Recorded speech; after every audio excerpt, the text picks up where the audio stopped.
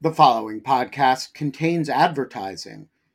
To access an ad-free version of the Lawfare podcast, become a material supporter of Lawfare at patreon.com/lawfare. That's patreon.com/lawfare. Also, check out Lawfare's other podcast offerings: Rational Security, Chatter, Lawfare No Bull, and The Aftermath. Quality sleep is essential. That's why the Sleep Number Smart Bed is designed for your ever-evolving sleep needs. Need a bed that's firmer or softer on either side? Helps you sleep at a comfortable temperature? Sleep Number Smart Beds let you individualize your comfort, so you sleep better together. J.D. Power ranks Sleep Number number 1 in customer satisfaction with mattresses purchased in-store. And now, save 50% on the Sleep Number Limited Edition Smart Bed for a limited time. For J.D. Power 2023 award information, visit jdpower.com/awards. Only at a Sleep Number store or sleepnumber.com.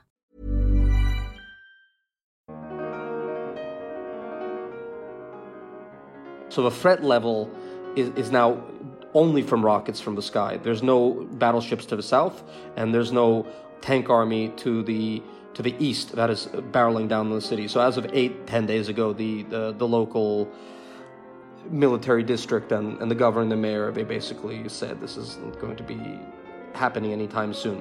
Now, this isn't to say that it can't happen. It's entirely possible that the Russians do much better than expected in the Donbass, and then they break through, and they blitz through Nikolaev, and they start surrounding Odessa again. And that is within the realm of possibility, but doesn't look likely now, and it won't happen for another month and a half if it does. I'm Benjamin Wittes, and this is the Lawfare Podcast, April 26, 2022. Vladislav Davidzon is a journalist and author. He is a New Yorker, a Parisian, and he is an Odessa resident. He's the author of From Odessa with Love, Political and Literary Essays in Post-Soviet Ukraine. And he joined me in the virtual jungle studio from Odessa, where he is covering the war. It's a wide-ranging conversation about the course of the war, the state of life in Odessa today, and the current state of Ukrainian politics. We talked about how the war is really going. We talked about myths and facts about denazification of Ukraine. And we talked about what Ukraine will look like as a political society when the war is over. It's the Lawfare Podcast, April 26th. Vladislav Davidzon with a dispatch from Odessa. Vlad, why don't you start by telling us where you are and what on earth you're doing there?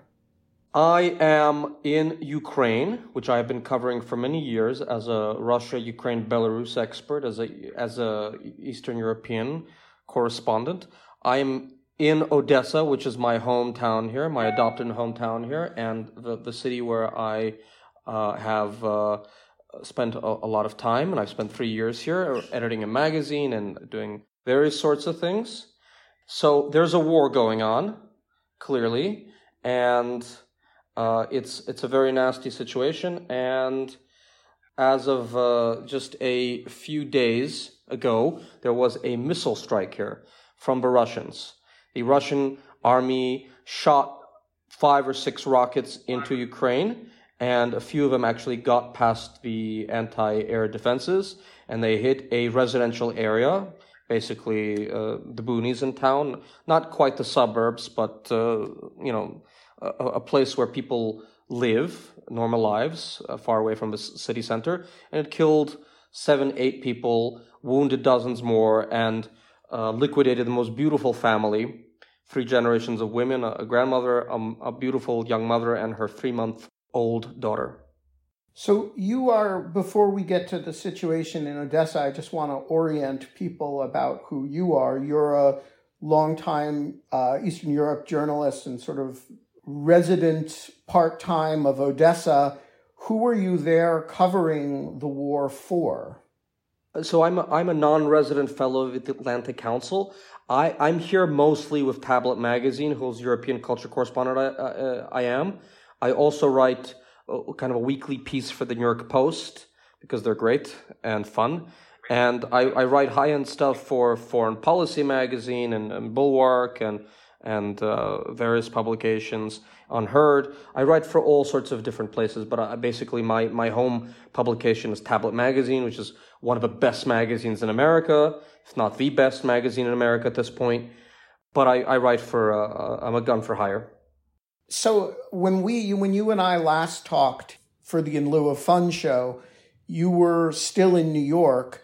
Then I think you were in Paris for a little while, and now you're back in Odessa. So tell us just a little bit about your activity between the beginning of the war and now. You've kind of hopped around a fair bit. Yes, that's true. I've spent 40 days of the last 60, more or less, of the war here and 3 weeks before the war here in Ukraine. So I was sitting all of February in Kiev waiting for the war to start from February 9th or 10th onwards, about 2 weeks before we were waiting for it to start. Then I was covering it up to mid-March from Ukraine. Then I got my own family out mid-March to France through Romania. I spent a week recovering from 5 weeks of brutality, as one does, without sleeping and working 5 weeks in a row. You know, I was still writing and covering stuff, but I took a week off for not going crazy, as one does in war zones. It's okay. You know, people circulate. I came back to Poland. I was there for the Biden speech. I crossed back into Lviv. I was in Lviv for a while. I came back to Poland. I covered the refugee crisis in Poland. It is a crisis, 3 million Ukrainians already in Poland.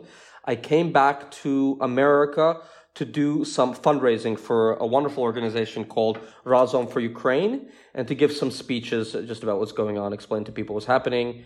I was last week of March in America. Then I came back through France into Moldova, which is a little tiny state bordering the Odessa region in the south of Ukraine. I came back into Ukraine through Moldova, and I have been just trapezing around Ukraine for the last two months. I've been most everywhere.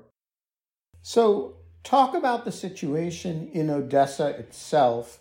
As you mentioned, there was a major set of rocket attacks there, a quite lethal one yesterday or the day before. On the other hand, Odessa's a little bit away from the southern fighting and has been something of a refuge for a lot of internally displaced people. What is the mood there? What is the sense of the safety of the city? And how far away or close up does the war feel? Okay, so let's unpack all of that. First of all, I want to just make a slight correction. All the IDPs passing through Odessa are subtly told by local volunteers and the government not to stay here. It's explained to them that in case of a real war situation, there will be millions more IDPs coming through this part of Ukraine, and it's better for them to go to Moldova or to Western Ukraine. They're told by, I just spoke to the mayor's head of volunteer logistics and humanitarian logistics, and basically they subtly tell people passing through that it's best not for them to stay because one, this could be a war situation. They're not safe here. Under certain war scenarios, this city will be attacked again with the Russian army in full force. That is the official stance of the Russian army, is that they do want Odessa. They do want to keep Ukraine from having access to the sea. They would like it to be landlocked. They would love to just disconnect it from the water and to take all that territory along the Azov Sea and the Black Sea. So the local volunteers and the volunteer organizations, they discreetly ask they can't tell any Ukrainian citizen not to stay here, but they say keep going to Western Ukraine, you'll be safer there, or go on to Moldova and to Europe where you'll be better off. And are people mostly following that guidance and using Odessa as a transit point, or are a lot of people staying? No. I was told 9 out of 10 respect the request, and they just keep going to Western Ukraine. So all the people from Kherson Oblast, all the people from Nikolaev, a lot of people from Donetsk who do not go through the middle of the country, they go through the southern roads, which are hard to get through now because of the Russian occupation in Kherson, they wind up here before they have a decision. Do they keep going north and go up around to Western Ukraine, or should they just keep going until they leave the country through the Romanian-Moldovan border? Most don't stay here. And the city's kind of empty. I would say about 2/3 of a population are here, and about 1/3 of a population is left. Although I've not been able to get statistics, and the people who do know those statistics aren't sharing them. That seems to be policy based on my conversations with people. It's very difficult to actually know how many people are left in Odessa, but for me, a long time Odessa residents, obvious that some percentage of a population is left. I see. And among those who are there, what is the mood like? Is it, among people who have stayed, there must be a real sense of defiance. Yeah, Odessa's always had this kind of hedonistic lack of interest in the rest of the world. So there's that aspect of just the national character of the city. But also there is a lot of resilience, and there is a large chunk of a population who thinks I'm not leaving. That said, over the last 10 days, since the Moskva, the Russian battleship, was sunk, the actual threat level to Odessa has gone down radically because the Black Sea fleet of the Russians is no longer within operational range of the coast. They can no longer land Marines off the coast, and they can no longer send cruise missiles off the coast. They've figured out how far the missiles fly, and they've steamed the entire Russian fleet away. So there are no Russians to the south, and the Russian army, which is sitting in Transnistria, the breakaway little republic not far from here, they are not invading as of yet. So they're just sitting quietly and telegraphing to Kiev and to Chisinau that they don't want any part of this. That is the Transnistrian authorities. The Russians have 1,500, 2,000 troops there, as far as I know, a small contingent who would link up with the rest of the Russian army, which would come up through Nikolaev in order to besiege the port. But that's looking less and less likely. And the day after I arrived here, on the 15th, it was obvious that day that the Russian battleship had sunk. The next day, they started quietly dismantling the fortifications all across the city center. The sandbags, the anti-tank mines, the big anti-tank metal things. I forget the name of them. The barrels, the fortifications, the barbed wire. They took all of that down by the start of this week. Do you interpret that as a kind of show of triumph, or do you interpret that as a genuine sense that the risk assessment is that, the threat from the Russians to Odessa right now is a missile threat that anti-tank barriers and barbed wire won't help with? Yeah, that's exactly right. The mayor, in fact, told me on Tuesday when I saw him. I'm here with a wonderful journalist friend, David Patrikarakos, a wonderful friend, British journalist of Greek descent. He and I are traveling together. He's writing for Unheard, I'm writing for other places. And the mayor told us when we saw him just 4 or 5 days ago that this was no longer a major issue. The possible infantry assault. They're being held off at Nikolaev, and the Ukrainian army even seems to be able to take a counter attack in Kherson.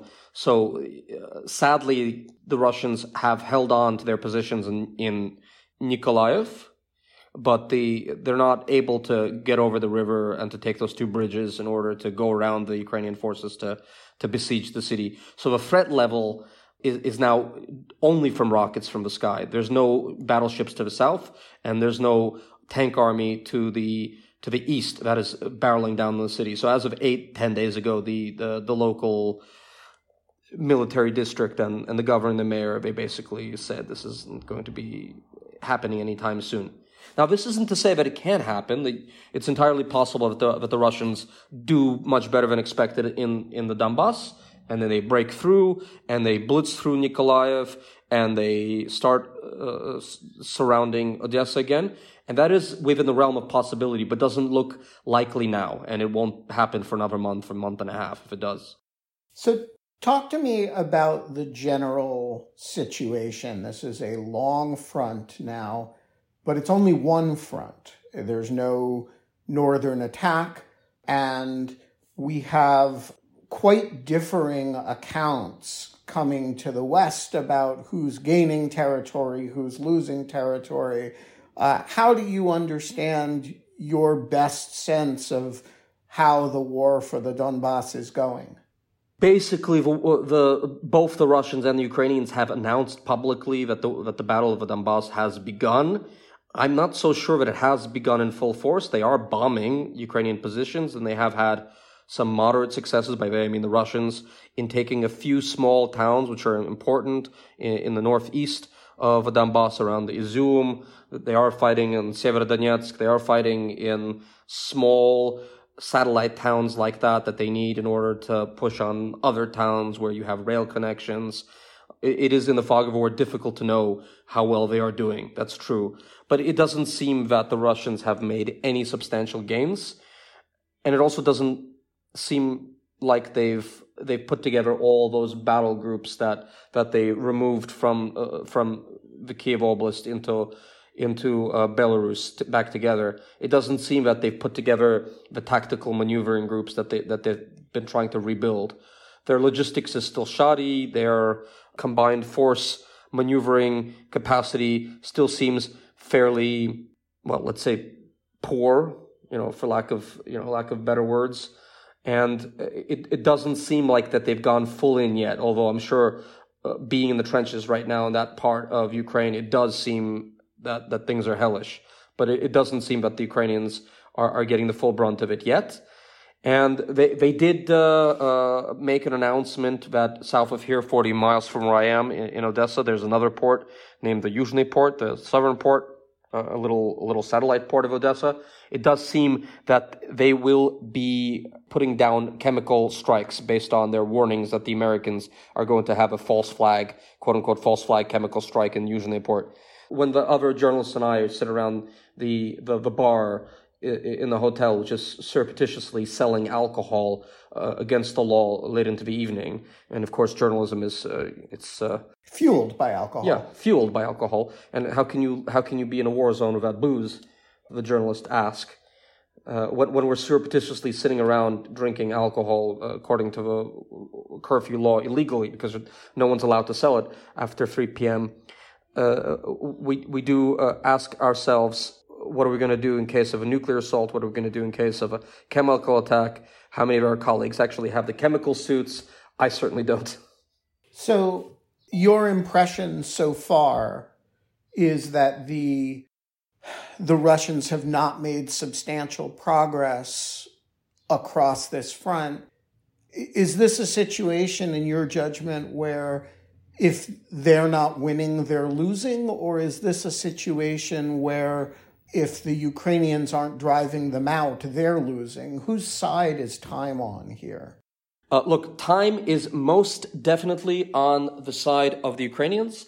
And like any weaker party, they have been quite understandably trading space, territory for time. So they are doing that now, and they've even signaled to the Russians that they don't even care about negotiations anymore if they do pass certain red lines. They're willing to scupper negotiations if the Russians do certain things, because the longer this goes on, the worse it is for the Russians. Their rate of attrition of forces technology is probably higher than the Ukrainians, although it's hard to say what the state of the Ukrainian army is. And it is obvious that the longer this goes on, the smaller the highest level of the demands of the Russian negotiation team will be. So the longer this goes on, the better it is for the Ukrainians, and they understand that very well now. They're just driving down the clock. Over the weekend, we heard a lot about how the Ukrainians were finally getting the weapons that they had been seeking, and that there was a kind of new understanding between the Ukrainians and the Americans. What do we know about this? And in your conversations with Ukrainian officials, has the sort of tone of irritation at the pace of Western support abated, or is there still a lot of frustration? So Ukrainian officials have to be on their best behavior. They cannot actively criticize the Americans. They have to be very happy and grateful and gracious for any small act of generosity, even when it is plainly not enough, even when they are plainly frustrated, which happens, and they are more than happy to tell me that they're frustrated very much off the record, but they are unhappy to say it publicly because that would be very stupid, and they are not stupid. So the Ukrainians, depending on which situation they're in and how high level they are and how smart they are and how discreet they are, they will have different answers. And even sometimes in the same delegation, at the highest level, they will say slightly different things. So I was in Warsaw having an off-the-record conversation, and I saw the defense minister of Ukraine and the foreign minister of Ukraine in the same 1 hour period, back to back. I was in a room of other people. It was a very discreet, very much off-the-record conversation, and without saying which of them said what, because, I shouldn't do that and I shouldn't break their trust. People stop talking to you if you talk too much. One of those two gentlemen said one thing, and the other one said something a bit different. Not radically different, but different enough that you could read between the lines. So even in the same delegation of people who are together seeing you at the same exact time and are coordinating their response and their message, they can say different things depending on how discreet they are and how frustrated they are. Maybe they had a bad night, maybe they're feeling in a bad mood, and they'll tell you honestly what they think.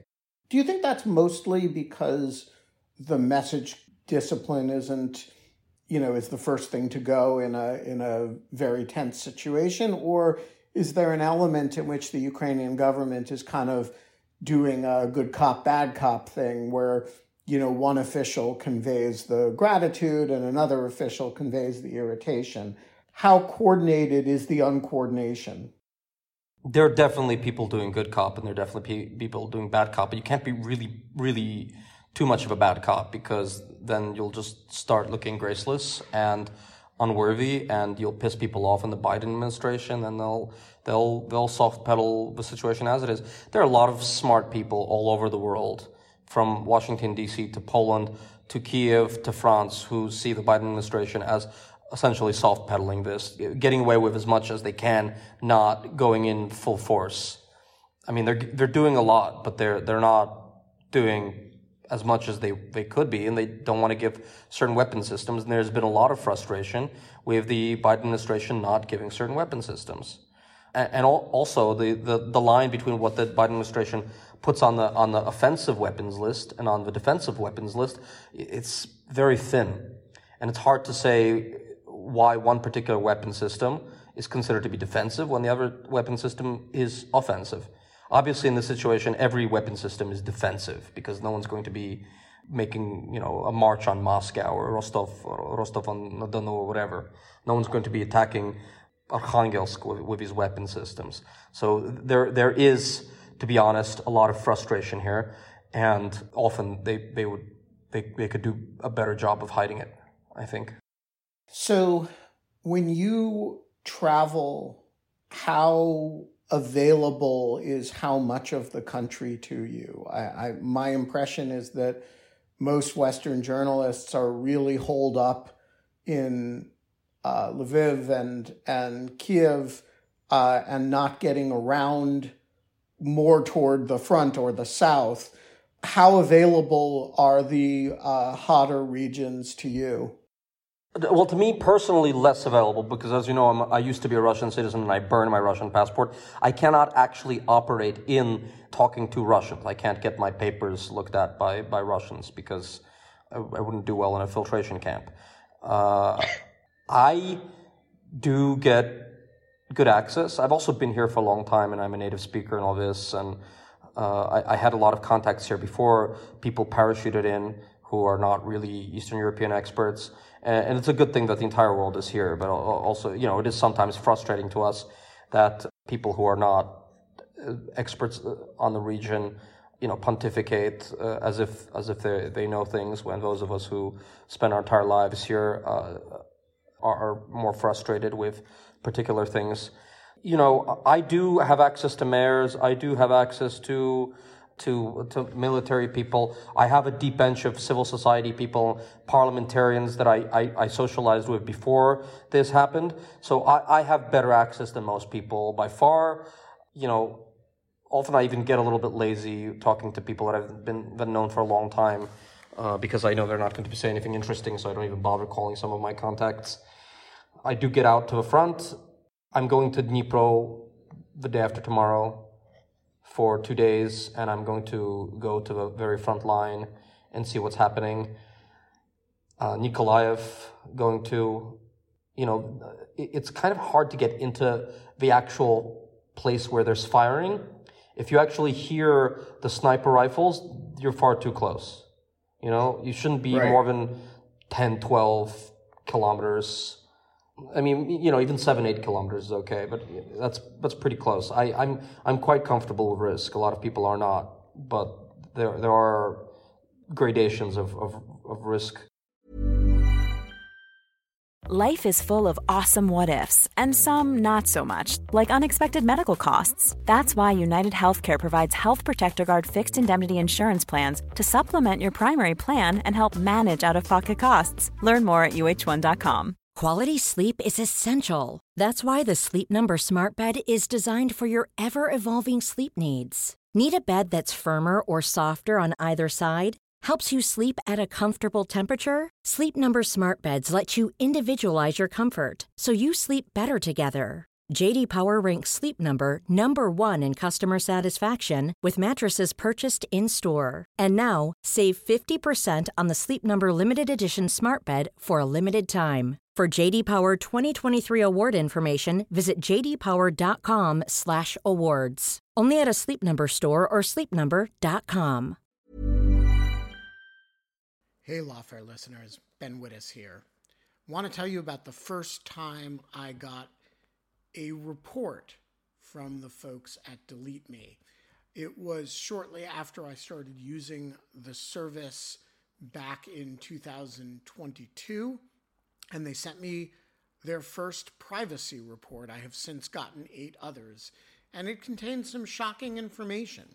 They had removed my data from 56 separate data brokers, that this had included 133 separate records, including 621 individual pieces of personal information. The data broker with the most information about me was a company I'd never heard of called People by Name. And here's the thing. Since then, every couple of months, I've gotten another privacy report from Delete Me, and it always contains more information that they have removed from the data brokers about me. In the second report, they informed me they had removed my stuff from 41 data brokers, and that the one with the most information about me was called HLEC. I have no idea what HLEC is. So the other day, I got my latest report, and it includes 15 more data brokers with my personal information, 113 pieces of personally identifiable information. Big culprit this time is something called My Life. Well, I want to tell you that they don't have My Life anymore. And that is why I recommend Delete Me. As this little anecdote shows, there's a lot of my data out there, and these companies keep acquiring it and making it available to anybody who can pay. And I have slept a little bit more easily ever since I found a solution to this problem. And I want to stress, as I do every time, that I started using this before Delete Me started advertising with Lawfare. Delete Me finds and removes any personal information you don't want online, and it makes sure it stays off. And that's the point of this little story, that, they keep coming back. You can get it removed once, but they'll put it back. And then Delete Me comes and takes it off again.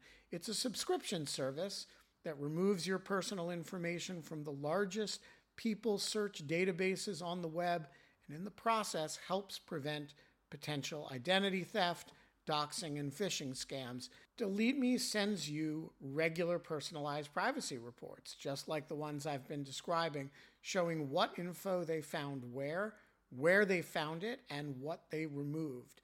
And critically, as this story reflects, it isn't just a one-time service. It's always working for you, constantly monitoring and removing the personal information you don't want on the internet. It does all the hard work of wiping you and your family's personal information off the web. Data brokers hate Delete Me, which is why I like it. Your profile is no longer theirs to sell. So take control of your data and keep your private life private by signing up for Delete Me, now at a special discount for our listeners. Today, get 20% off your Delete Me plan when you go to joindeleteme.com/lawfare20 and use promo code lawfare20 at checkout. The only way to get 20% off is to go to joindeleteme.com/lawfare20 and enter code lawfare20 at checkout. That's joindeleteme.com/lawfare20, code lawfare20. So you mentioned that it's frustrating to have people who have not spent time in the region, who aren't speakers at all, let alone native speakers of Russian or Ukrainian, kind of parachute in and pontificate. What are some of the big themes that such people are loosing on the world now that particularly frustrate you? If there's one thing you could teach everybody who reports from Ukraine during this war and drill out of them or drill into them, what are the themes that you would do that with? Yeah, I'm not for my many sins, and envy generally isn't one of them. My many sins, my many character flaws. Just ask my wife, ask my lady. I'm a lot of fun, but my many character flaws do not, for the most part, include envy. Luckily for my spiritual situation, I'm just not an envious person. So I don't really care about half the world is chasing this story. It's good because I care about this country. I just wish that they were a bit more cognizant of certain things and that they were more careful. I wish there would be less loose-lipped stuff about Azov or the far right, quote unquote, or neo-Nazis or anti-Semitism. I just wish there were a more nuanced understanding of the way that nationalism and patriotism are different gradations of the same impulse. I wish that there were fewer people who were saying silly things about anti-Semitism in Lviv, historically, as if, I read just yesterday in Haaretz and made my hair stand up on edge, that Kiev Jews who took their families to Lviv were in some sort of kind of dangerous situation. Come on. Obviously they took their family away from a dangerous situation, but there's no problem with anti-Semitism in Lviv, as if it's a problem. The far-right stuff, it's become a kind of internal pastime for America's own political issues internally. Let's talk about that. There has been since Ukrainian independence a fear in the West and in Russia of what people call Ukrainian nationalism, by which they mean some far-right neo-Nazi orientations that tend to flow from the alliance of convenience between certain Ukrainian nationalist groups and the invading Nazis in the early 1940s.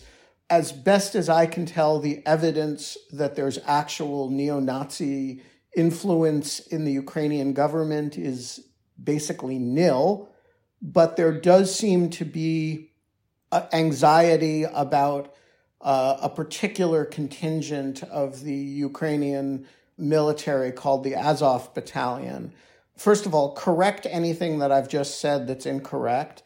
And secondly, who is the Azov Battalion and how afraid should I be of it? It seems to be fighting the Russians in Mariupol, which seems like God's work to me.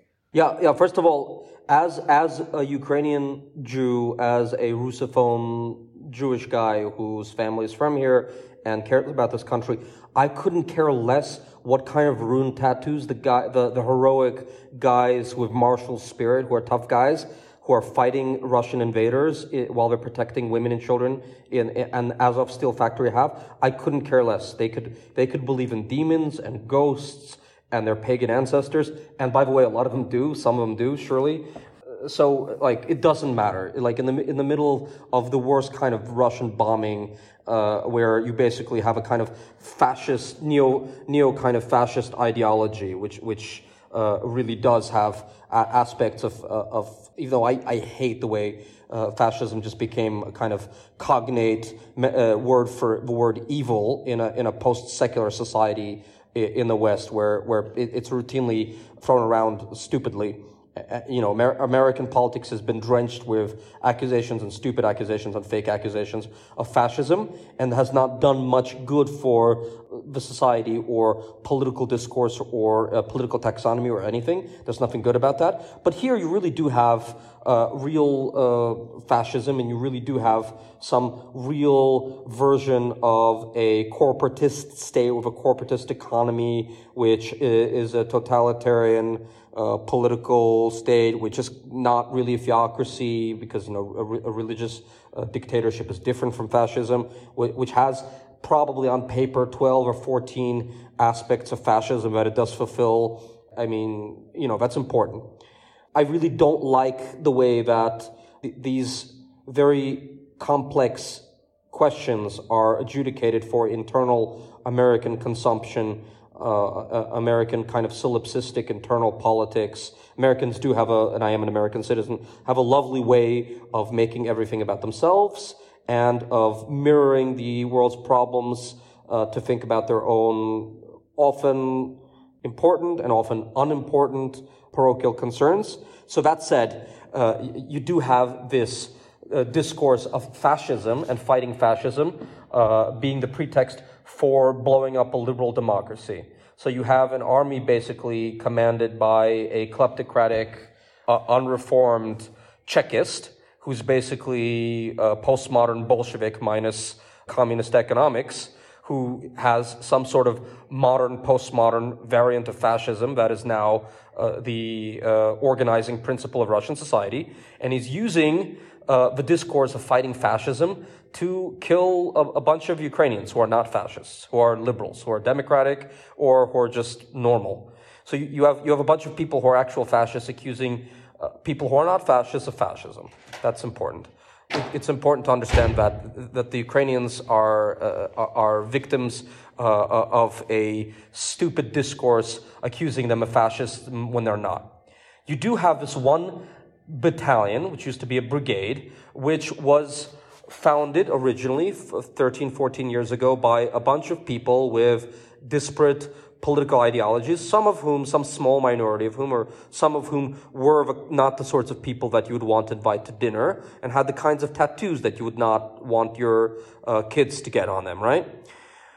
Andrei Beletsky, the founder of this movement, is kind of a neo-Nazi, and there are some amount of people in Ukraine who believe in blood and soil nationalism. Are they the direct descendants of 1930s style integralist nationalism? No, they're not. Are they looking back to the past to see heroes who fought the Russian occupiers and the Soviet occupiers?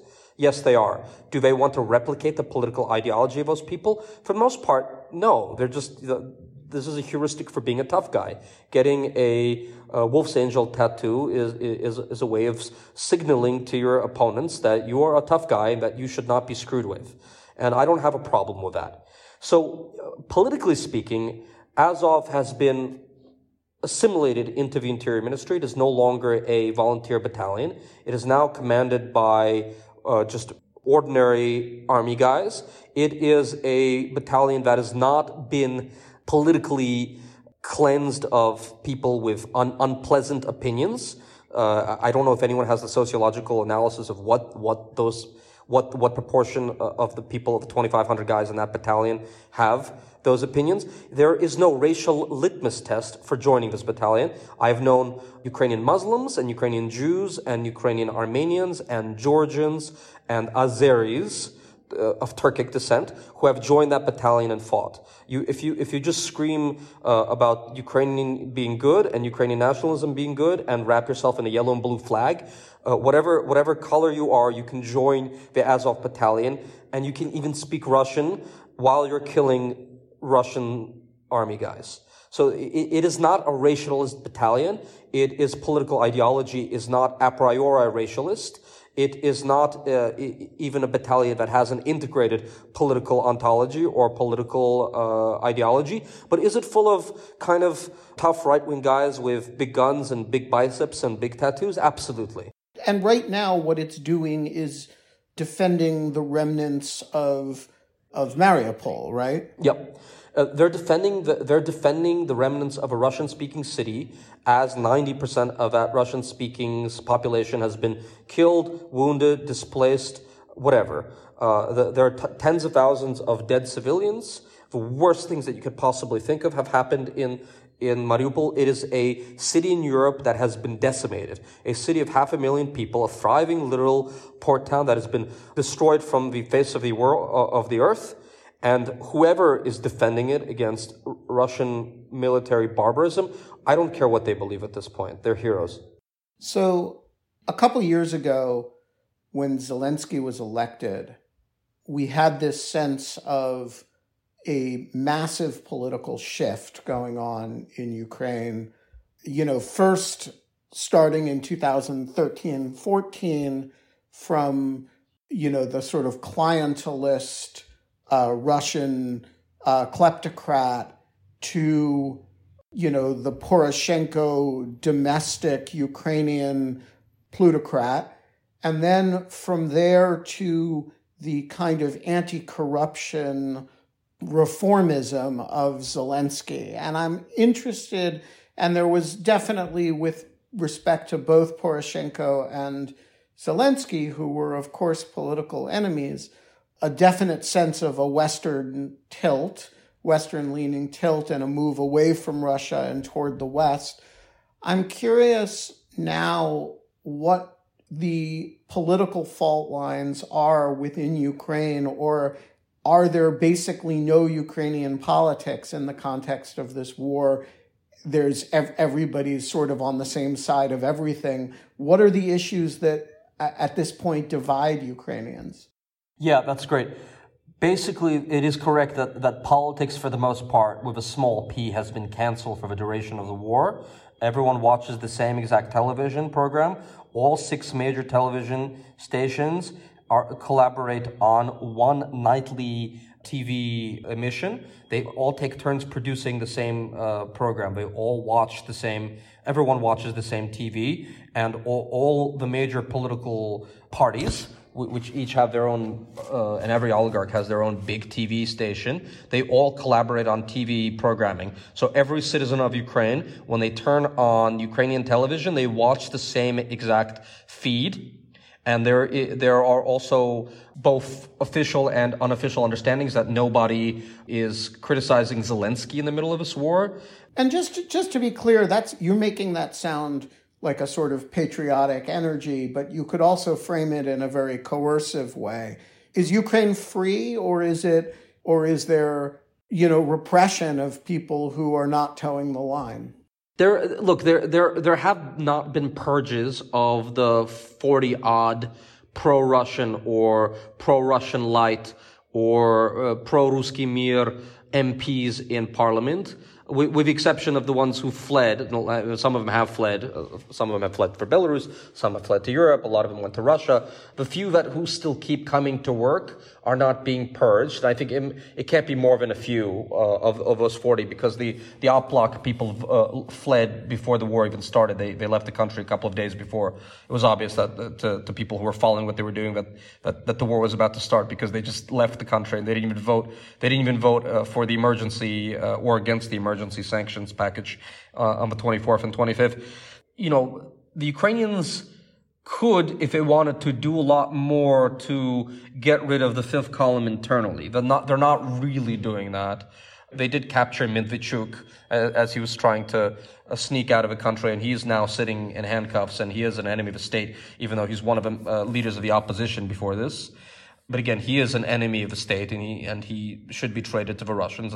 And when you say enemy of the state, like what distinguishes him from one of the dissidents that Putin has arrested? Why shouldn't we think of him as a dissident and political prisoner rather than as a, legitimate captive? I mean, you're describing it as a good thing that he's in prison. We don't normally think of locking up your political enemies as a good thing. Why? So walk us through what is it about this guy that makes it different. He was a chief of staff to a pro-Russian president. After that, he was the representative of Russian politics within the country, basically above the ambassador. He was the guy being bandied about as the puppet leader if the Ukrainian state was decapitated.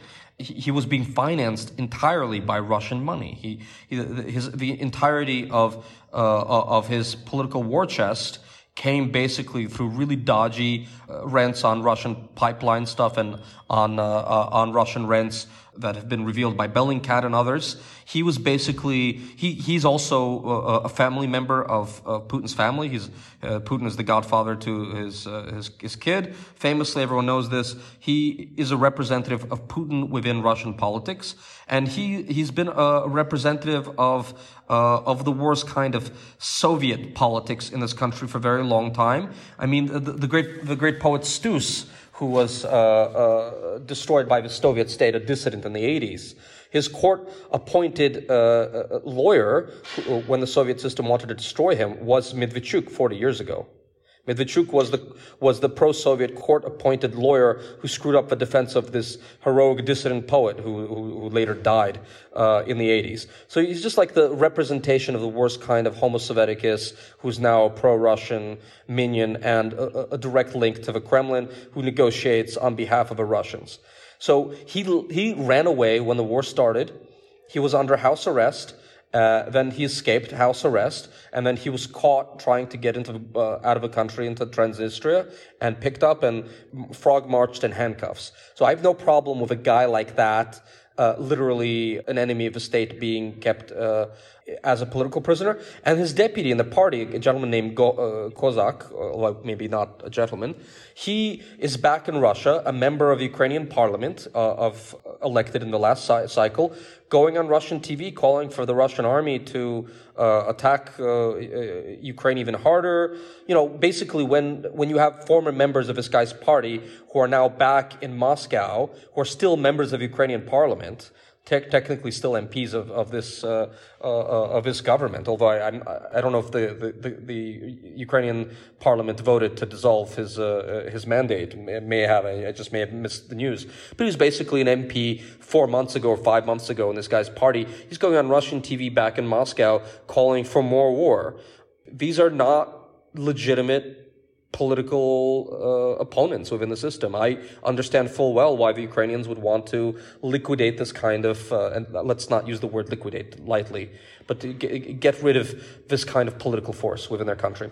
So are you confident that 6 months from now, Ukraine prevails in this war, the Russians are either driven out or driven back, and there's the Ukrainian state is secure? Are you confident that it is a democratic, pluralist state with, civil liberties and Western values, or does it become a kind of cult of Volodymyr Zelensky? First of all, Ukrainians are never happy about anything. They're like the French. They vote for a Messiah who will save them, and they're never happy with him 2 years later. I've seen the way all previous Ukrainian presidents have become very unpopular after just a couple of years, and Zelensky was way on track to becoming a one-term mediocre president who had 25% approval ratings before the war started. Now they're like 95%. He's a mixture of Churchill and God. I've no doubt that the political landscape of the country, let's say that the country wins the war in 2 months or 3 months or 6 months, the political landscape of the country will be completely transmogrified and transformed. There will be a completely new basis for politics. There will certainly be early snap elections, which Zelensky will win with a huge mandate because he will have a tremendous credit because of the way he and his government have fought this war.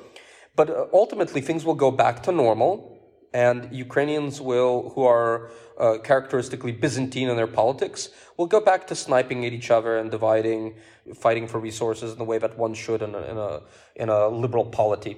So I don't see a threat of a Zelensky cult after this. Certainly, he will have a second chance in order to put in a new agenda after the war, which he deserves for what he and his people have done. Absolutely. You sound quite confident in the health of Ukrainian democracy. Yeah, I do. I do think that there are still people in this country who will, even after this, will not want to start speaking Ukrainian, who will be happy to be more patriotic and will be happy to engage in a quicker Ukrainization process in the regions, who will still want some sort of Swiss-like cantonization.